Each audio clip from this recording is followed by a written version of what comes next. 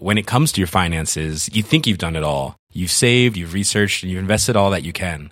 Now it's time to take those investments to the next level by using the brand behind every great investor, Yahoo Finance. As America's #1 finance destination, Yahoo Finance has everything you need, whether you're a seasoned trader or just dipping your toes into the market.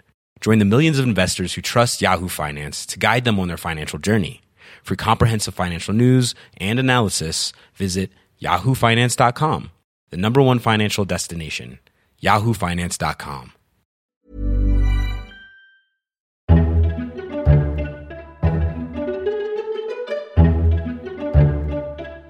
Welcome to FT Politics, a weekly discussion on what's happening in Westminster from the Financial Times. I'm Sebastian Payne. In this episode, we'll be discussing Theresa May's third defeat on her Brexit deal, what is likely to happen next, and the beginning of the impending Conservative leadership contest. I'm delighted to be joined by our political editor George Parker, columnist Robert Shrimsley, Whitehall editor James Blitz, and deputy opinion editor Miranda Green. Thank you all for joining. And if you find yourself liking this episode of FT Politics, subscribe through all the usual channels to receive it every Saturday morning. We also do like a positive review. It was a third and possibly final defeat for Theresa May on Friday. She brought back her Brexit deal for a sort of meaningful vote to the House of Commons and failed to get it through, although she did slash the government's loss down to a mere 58 votes. So, George Parker, this came through as a result of a deadline set by the EU, which said if you want to get this deal through and you want to have a orderly Brexit, you must have a meaningful vote this week. So Theresa May was compelled to have another vote, and she did this slightly odd thing of splitting up the political declaration and the withdrawal agreement to try and please the Speaker. That worked, but her tactics to win the vote didn't. Yeah, I would say that the vote on Friday was a mixture of high politics and political shenanigans, to be honest. As you say, there was an agreement at the European Council the previous week that unless she had this withdrawal agreement ratified by the House of Commons by Friday, then we wouldn't be able to take advantage of the extension until May the 22nd. On the other hand, there was quite a lot of pressure in the Cabinet, including from Michael Gove, the Environment Secretary, saying it would be a good idea for political reasons to have this vote on Friday, Brexit Day, as a way of putting pressure on people, Labour MPs representing Leave areas, for example, or Eurosceptic Tory MPs to come and vote for this, because could they be seen to be voting against Brexit on the very day we were supposed to be leaving the EU? And I think the other thing was that they were concerned that the Speaker might rule it out of order otherwise if they hadn't split this vote in half, because John Bercow made it absolutely clear if you keep presenting the same deal in exactly the same form, he would have turned it down. So splitting it in two was a way of getting around the Bercow blockade. But the result of this, James Blitz, was that it wasn't classified as a proper meaningful vote. So even if it had passed on Friday, they would have still had to have a separate vote to get the political declaration through. So it was an effective way of getting around the Speaker, but it didn't really convince people, particularly Labour MPs, only which 5 of them ultimately backed the deal. Yes, all in all, as an operation, it hasn't worked for Theresa May. I mean, if you look back over the last 3 votes, she lost by a very significant margin on January the 15th, well into the 200s, came down a bit the second time on March the 12th, but here, still a loss of 58 votes. And what happened, in effect, was she got a certain amount of the ERG on board. People like quite a lot, actually. Quite a lot. Yeah, she got quite a lot of the ERG, but certainly not the hardcore of Tory MPs who are absolutely against the deal. She didn't get the Democratic Unionist Party absolutely firmly against, and at the end of Friday still looking as though they would never come round. And she didn't get the Labour MPs on board, and in many ways one of the problems there was that her commitment earlier in the week to stand down once she gets the deal through has actually alienated a lot of Labour MPs, because they're saying, well, if I back this deal, even if I'm supporting Leave, even if I back it, what's likely is I'm actually hastening the process where someone like Boris Johnson might take over. So all in all, the tactics of the week didn't really work very well for the Prime Minister.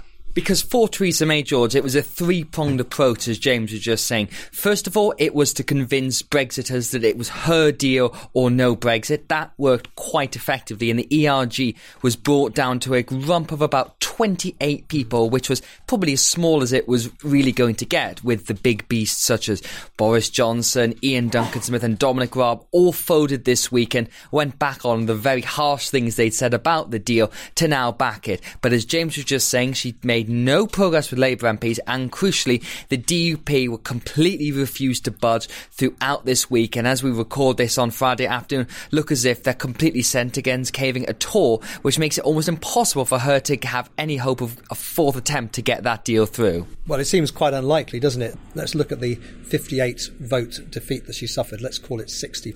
And as you say, there were 28 hardcore Eurosceptics who voted against the deal. Let's say you could get that down to 18. That's probably the irreducible core of ERG, people who will never support it.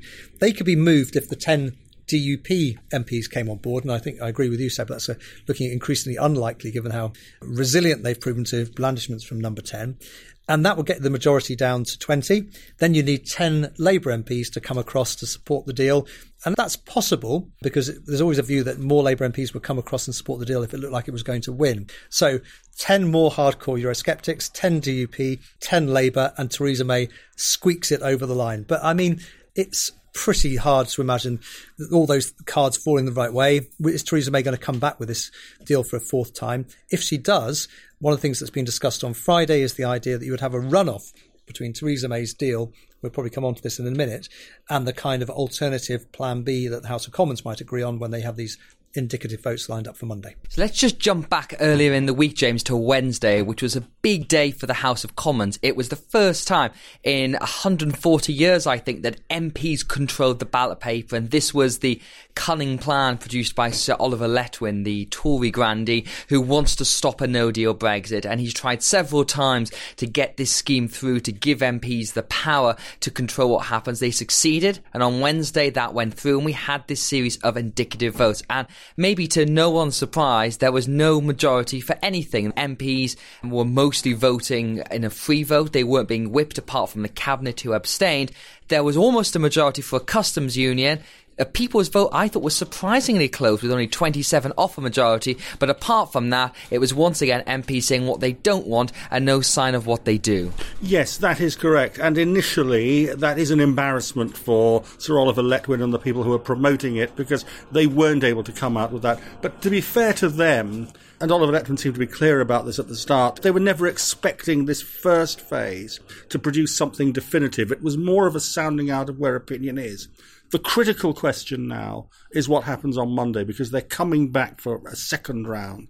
And the critical question now is whether there is going to be something close to, or even a majority for, permanent membership of the customs union as well as Theresa May's deal. If the House of Commons votes for permanent membership of the customs union, which performed best on Wednesday, then you really are into a very interesting situation indeed, because that could be a majority of the House going for that, and then Theresa May has an enormous decision to take.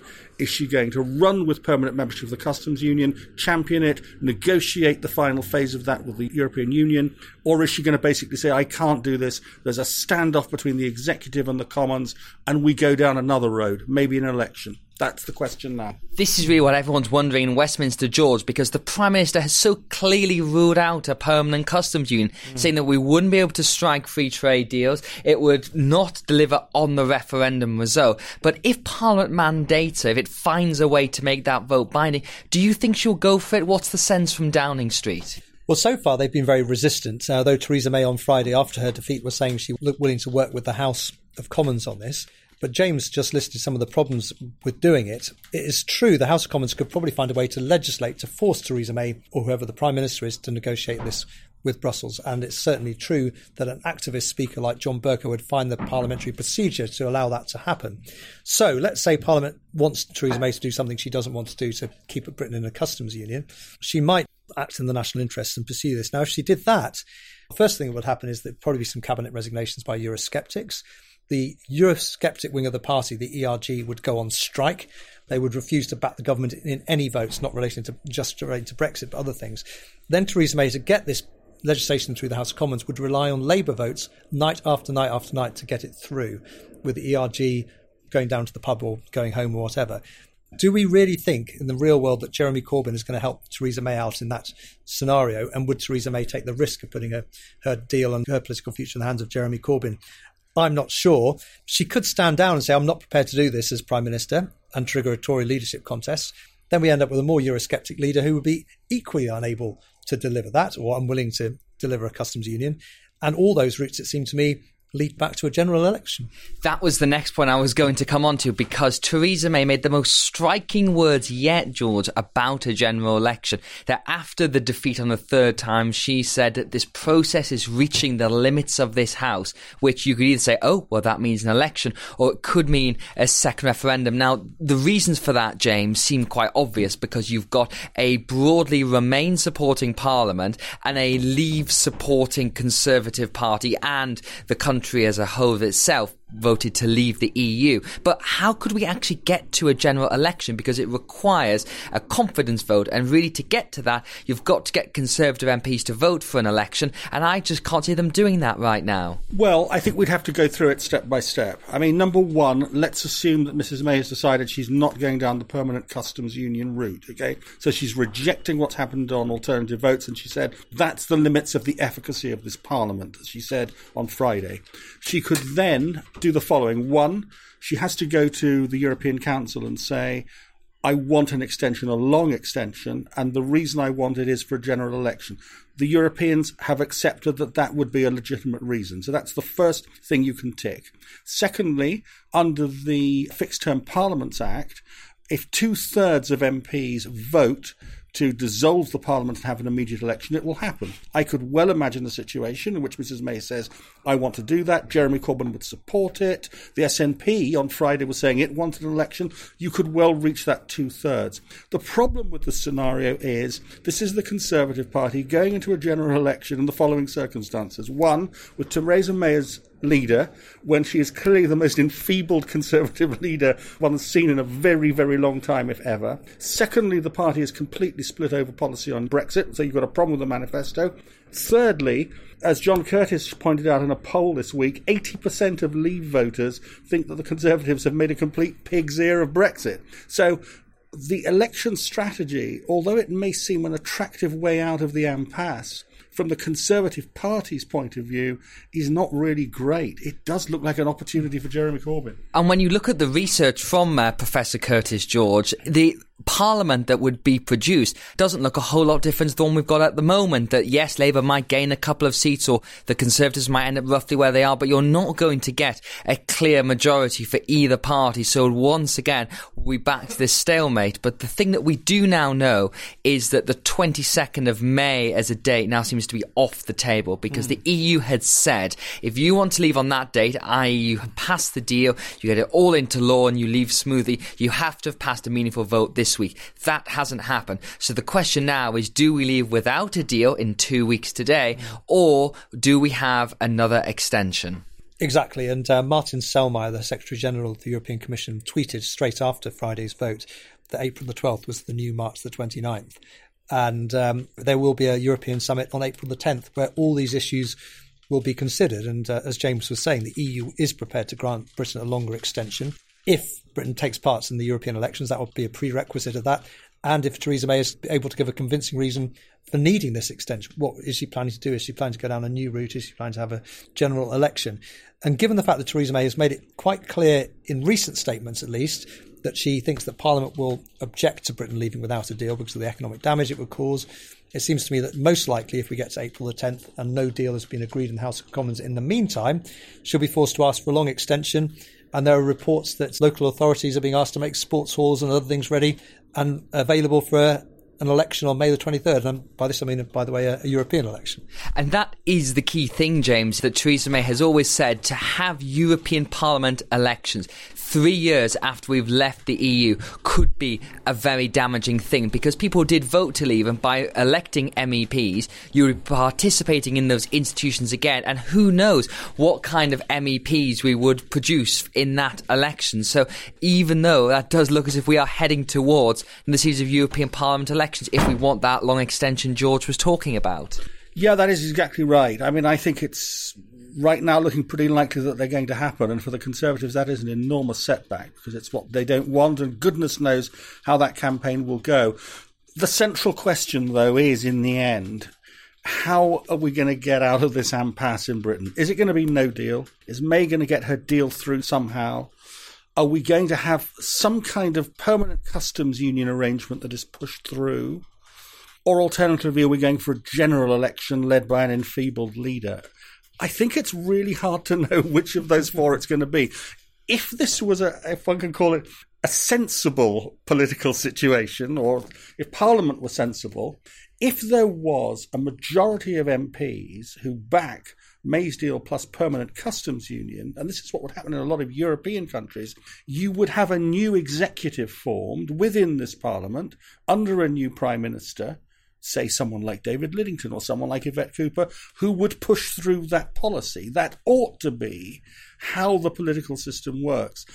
But British politics is so tribal that I don't immediately see that we're going to go down that road. Well, I mean, the politics that James used to cover when he was our Rome correspondent tended to bring in the technocrats at points like this, which fortunately isn't going to work in the British system. But I agree, that is the problem, that you still require a Prime Minister elected by the members of the largest party, which is the Conservative Party. And that is the problem, having a Conservative leader willing to pursue a strategy which may be the will of the House of Commons, but has the unfortunate side effect of potentially destroying your own party. And one thing we have seen from this week is everybody is still very much playing party politics here, because by separating out the political declaration, the withdrawal agreement, there was no real reason for the Labour Party to vote that down today. They know this is the only deal on the table. And if Jeremy Corbyn becomes Prime Minister and he takes that deal, it is going to look exactly the same. The reason they didn't vote it was because they are, as you said, concerned that a Conservative leader will come along and rewrite the political declaration, but that would have been the case anyway.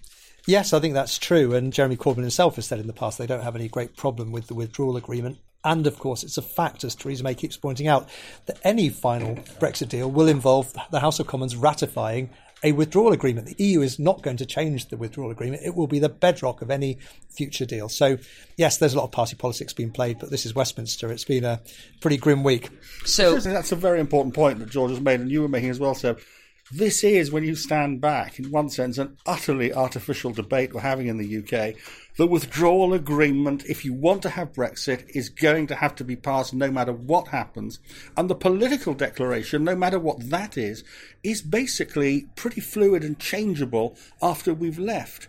So there's an awful lot of party politics going on here, which doesn't actually make a lot of sense to anybody who's just looking for the British to take a decision and get on with it. So let's just finally cast forward to next week, and we'll just try and take this thing 1 week at a time, or 1 day at a time at the moment. We will have those next series of indicative votes on Monday, and I think probably you will see a majority for the customs union, because in the last series of indicative votes, the SNP didn't vote for it, and the Tiggers, the independent group, or Change UK as they've rebranded themselves this week, they didn't vote for it. And you could see either them or some more Conservatives coming on board. And then it goes to the question we were talking about earlier, is does Theresa May accept that or not? Then we have the European Council meeting the week after that, where they will decide the terms for a long extension. Do you think Downing Street will do anything proactively, George? Because we obviously know Theresa May has said she is going to go if her deal is going to get passed. We're talking about that later in the podcast. But is there anything else Theresa May could do at this point? Is there time for another meaningful vote? Well, I don't think it's in Theresa May's nature, if you follow the way she's handled this throughout, to let herself, I mean, it's hard to imagine this as a concept, but she doesn't like being used as a political punchbag by Parliament. She does always try to at least give some semblance that she's got a grip on the process. So after the votes on Monday, the indicative votes, there is some talk in Number 10 Downing Street of then trying to force the House of Commons into making a decision between whatever emerges from the indicative votes. And I agree with you, the customs union is the most likely outcome, and maybe having a runoff in Parliament between the preferred option of the House of Commons, the customs union, versus Theresa May's deal. Pick or choose which one you like. And in those circumstances, I don't know what James thinks, but my guess is probably the House of Commons will opt for the customs union version. I'd agree with that. Yes, I think it's quite likely. I mean, clearly, if the customs union has emerged, people who are on the hard Brexiter wing will have to think one more time if May were able to bring her deal back. But the fact is that what's been lost now by the government is the momentum, because the momentum is now with the indicative votes process. And control. They've lost control. They've lost control. If the customs union is passed, not only could you have a majority for that, but also Oliver Letwin has now built into this process the possibility of actually legislating to mandate the government to do it. So there's a great deal on the common side. So my guess is that is the direction we're going in. But I still don't see how this very reluctant Theresa May is going to champion this. Somebody else, perhaps, David Lidington, who knows, would have to do it. Especially since, as we've said many times, a customs union probably splits the Conservative Party. As well as the events of Friday, Wednesday was a pretty momentous day in Westminster. After weeks and months of people telling her she would have to go, Theresa May bowed to the inevitable. The Prime Minister told a meeting of her MPs that she would resign if, and only if, her deal was passed by Parliament. So that means as soon as May the 22nd, a Conservative leadership contest could be underway, even though it has sort of already begun under the radar. Robert Shrimsley, it's been quite clear for such a long time now that Theresa May was going to have to go before she intended to, because she announced a couple of months ago she would not take the party into the next general election due in 2022. But everyone from Graham Brady, who's the most senior Conservative backbencher, to the Chief Whip Julian Smith had told her, if you've got any hope of getting this deal through Parliament, then it's going to have to be on your head. Yeah. I think actually we're all sort of amazed that she's still Prime Minister now. The number of defeats she's had on the most staggeringly important legislation would in any normal circumstance have done for her at the beginning of the year. So it's remarkable. She's clung on and, as you say, technically can still cling on, in her own words, if her deal is voted down, which is a toughie for Remainers, isn't it? Do you want Brexit or do you want May?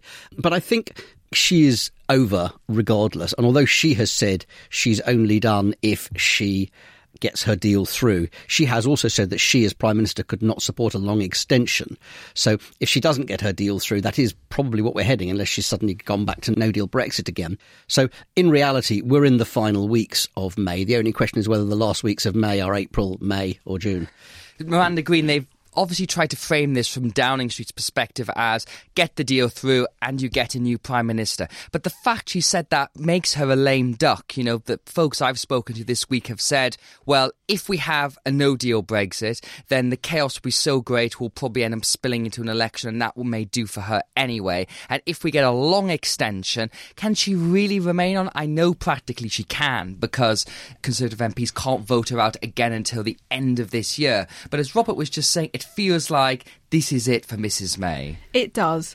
I think it's been a long time coming, because it's been a gradual story of the qualities for which she was admired. Probably you would call that resilience, being transformed into an absolutely impossible rigidity and inability to move with the flow of events and bring this to a successful conclusion in terms of Brexit stage one. So this late stage of the peculiar May premiership, and it has been extremely peculiar, has really been about just attrition, an exercise of her bludgeoning everybody else, so that a bit like the leadership contest in which she triumphed, she's just the last person standing. That's how she operates. But it's unsustainable going forward, as you say. She can't fight another election as Tory leader. They've all been very clear about that for a long time. And she absolutely can't be the person to do the second stage of negotiations. You did use the phrase, she would become a lame duck, Seb. And I would just like to postulate as to what a lame duck Theresa May looks like, given what we've been watching for the last 6 months. That is a very valid point indeed. Now, in that 1922 committee meeting of backbench Tory MPs, everyone was expecting Theresa May to say something about leadership, Robert, but it was particularly explicit, I think more so than we'd been led to expect. And as soon as she said it, as we thought was going to happen, the Eurosceptics started to fold. And you could say where they were being practical, but you could also say it was quite unseemly, because the ERG, the European Research Group, met an hour later after that meeting, and as expected, Boris Johnson, after saying there was an extraordinary list of things, which I think you wrote in a very good satire column that was taken as accurate by too many people on Twitter this week, he then suddenly changed his mind and backed behind a deal that he called a betrayal, selling out, would create as slaves, the list goes on. It's quite staggering, the speed with which Boris turned the moment she said that. I thought he'd try and put a gloss on it, maybe give himself 12 hours to make it like he'd thought about it overnight. But oh no, the moment the leadership was up for grabs, he switched.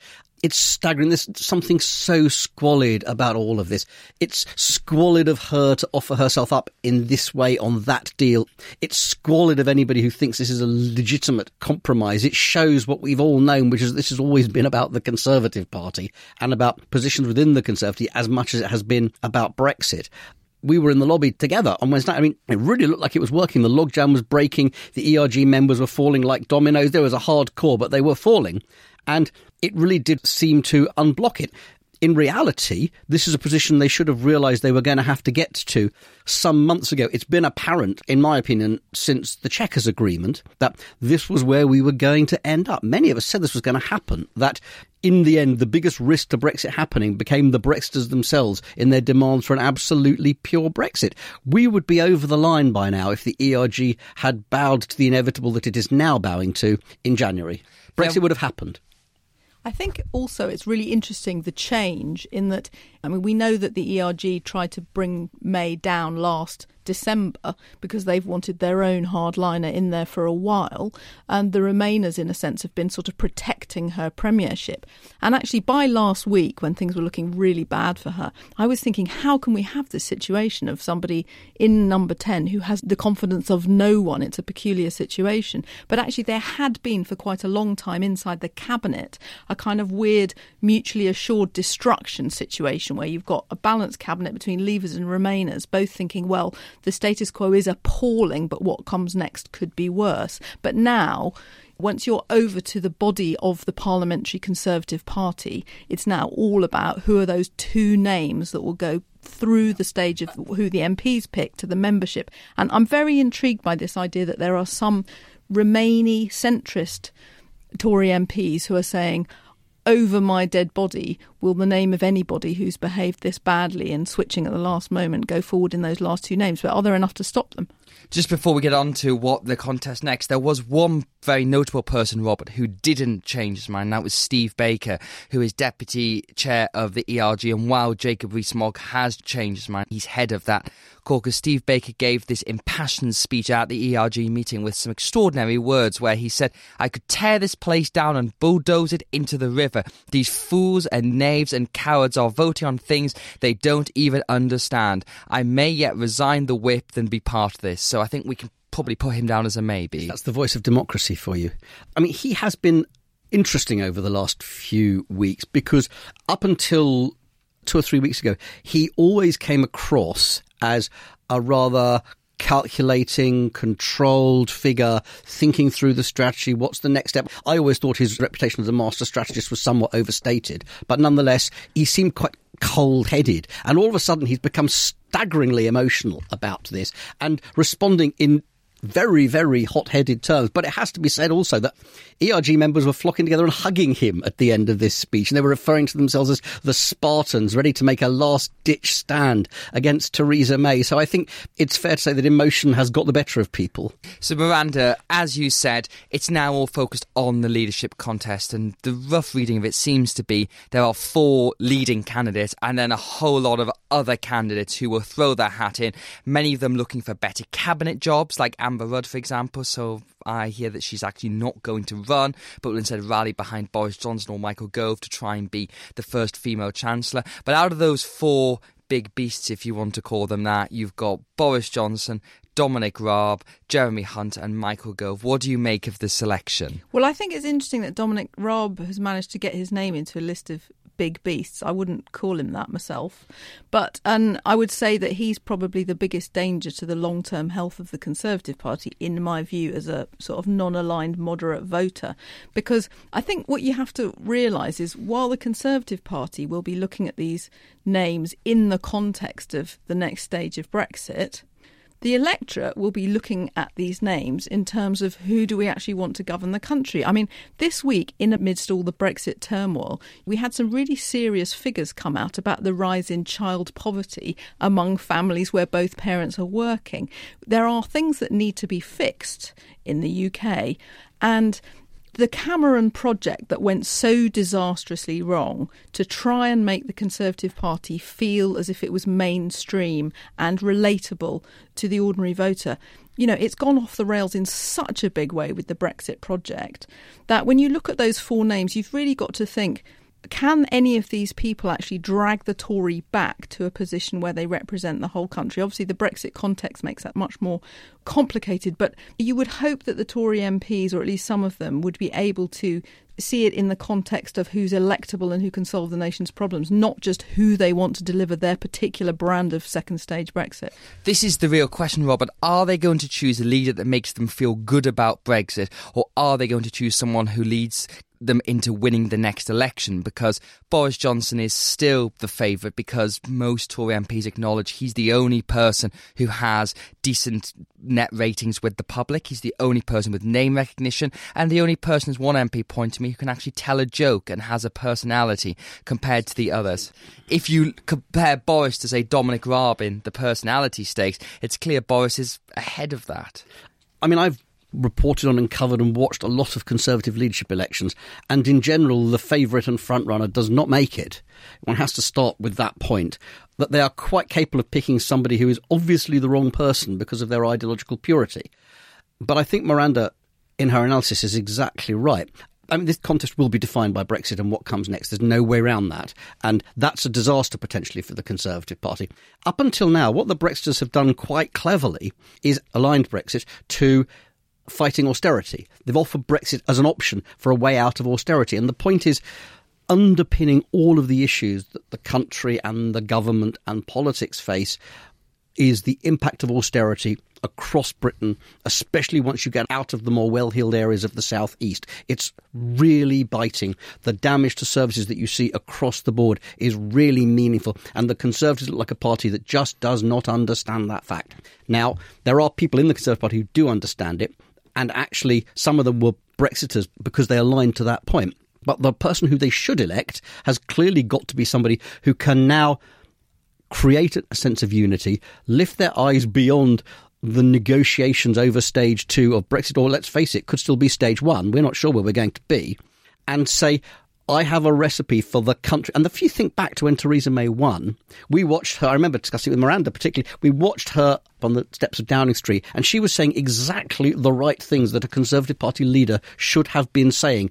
Now, of course, she completely failed to deliver on them, but they need to pick a candidate who can take that message beyond the narrow issue of Brexit. I think it's interesting on that point you both make that Sajid Javid was the candidate looking towards that space there, because he doesn't want to talk about Brexit in this race because he was someone who flirted with Leave and then back to Remain and is sort of not really trusted by party. But when you look, there was an interesting YouGov poll out this week, Miranda, about which candidate would help the Tories do best in the next election, and people on Team Sajid have been pushing that poll around this week, just saying, just remember, if you want to hold your marginal seats, if you want to beat Corbyn, then at the moment Sajid is the best man to do that, or so the polls say. Well, it's an interesting conundrum for them.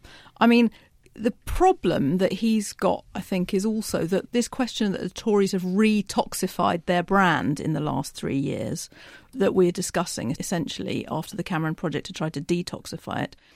Javid does sort of jump very firmly in the wrong direction on a lot of issues. He strikes me as somebody who is trying to slightly overcompensate to reassure the right.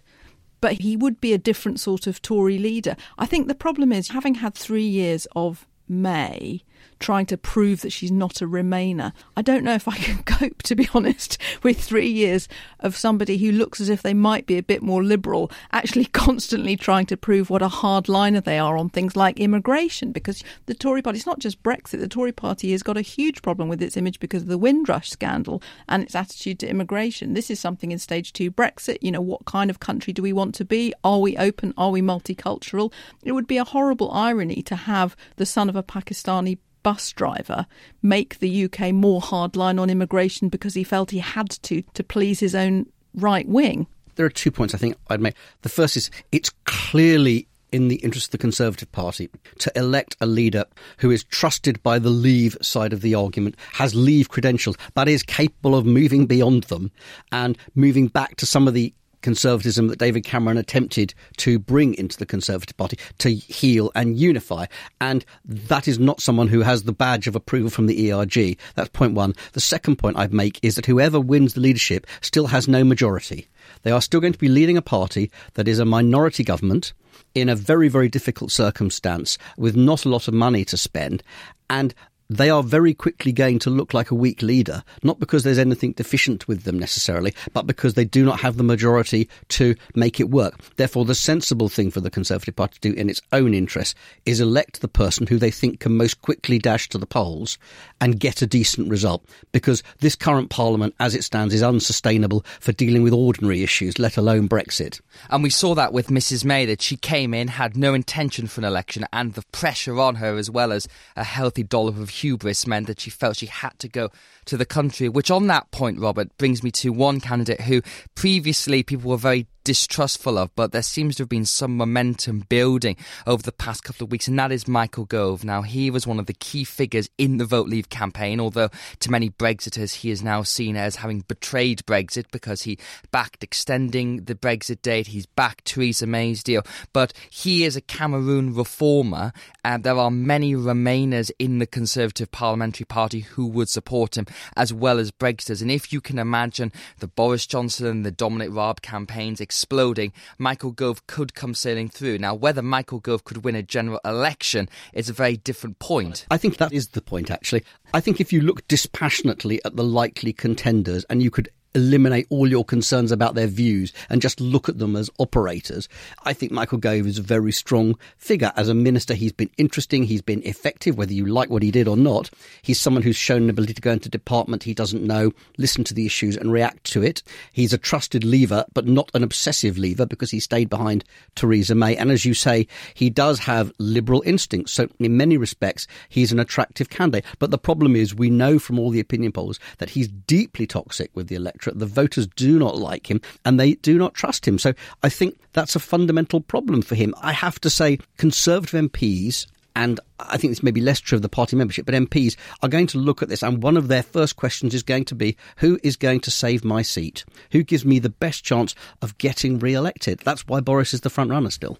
And the person I also find very interesting, who I think is pretty much going to run Miranda, is Matt Hancock, the Health Secretary, who used to be a very close ally of George Osborne, and the sense has been that now that Amber Rudd is really out of this race, that sort of part of the party, the progressive wing, if you like, are going to rally behind Hancock. And he's in an interesting position because he's done a lot of no-deal planning, so a lot of Brexiters in the party say he's put himself in the right position, but he's very socially liberal, and he is, I guess, the kind of guy Robert's talking about, who appears relatively unknown to the country, but seems quite normally. I think that's right, and he's quite untainted in a way. And I was thinking back on covering the Tory party just as David Cameron became leader. And it's that feeling when somebody bounces onto the stage that's not the obvious people and cheers everybody up, as Robert says, makes them feel they might just save their seats. And Hancock could arguably fill that role. We haven't discussed Jeremy Hunt, who's seen as a massive compromise cabinet favourite. But again, I would have to say, I think obviously it's been a huge relief having Jeremy Hunt in the Foreign Office after Boris Johnson. But again, you know, with Hunt, some of the utterances from Hunt as Foreign Secretary about the EU, comparing it to the Soviet Union, etc., you've still got this same problem that you had with May of a Remainer desperately trying to prove their hardline Brexity status to the party. So, you know, I think you're right, actually, Seb. I think somebody slightly more left field like Hancock would have quite a good chance. Can we just go back to Michael Gove for a second, though? Because I do think he's one of the most interesting people in politics. And so, in a sense, when his biography comes to be written... It's actually being written at the moment. Well, I'm delighted to hear it, but maybe they should wait a bit. I think he might turn out to be one of those really, really interesting nearly men, because you can see how he's learned from his early mistakes, actually. The reason he's hated by half the electorate is because of the terrible mistakes he made when he was Education Secretary. But in all his subsequent cabinet jobs, he's done brilliantly at bringing people on side. And actually, he could pull it off in a way. The one point I'd make about the right person to be Conservative leader. And one of the reasons why I think people were initially so interested in Sajid Javid is I do think they need to elect someone who looks a little bit normal, who looks a little bit like most voters, the kind of person they can associate with. Boris is off on a different sphere, and so different rules apply to him. But as far as the others go, I think someone who looks smug, well-heeled, not really aware of the life of ordinary voters is going to be a problem for them. I'm not sure who that person is that meets it, but it's got to be someone. And that's it for this week's episode. I'm sure we will be returning to the leadership question one or twice in the weeks to come. Thank you to George, James, Miranda and Robert for joining. In the meantime, if you've liked what you've heard and would like to enjoy more FT journalism, then you can find our latest subscription offers at ft.com/offer. FT Politics was presented by me, Sebastian Payne, and produced by Anna Dedder and Elliot Keim. Until next time, thanks for listening.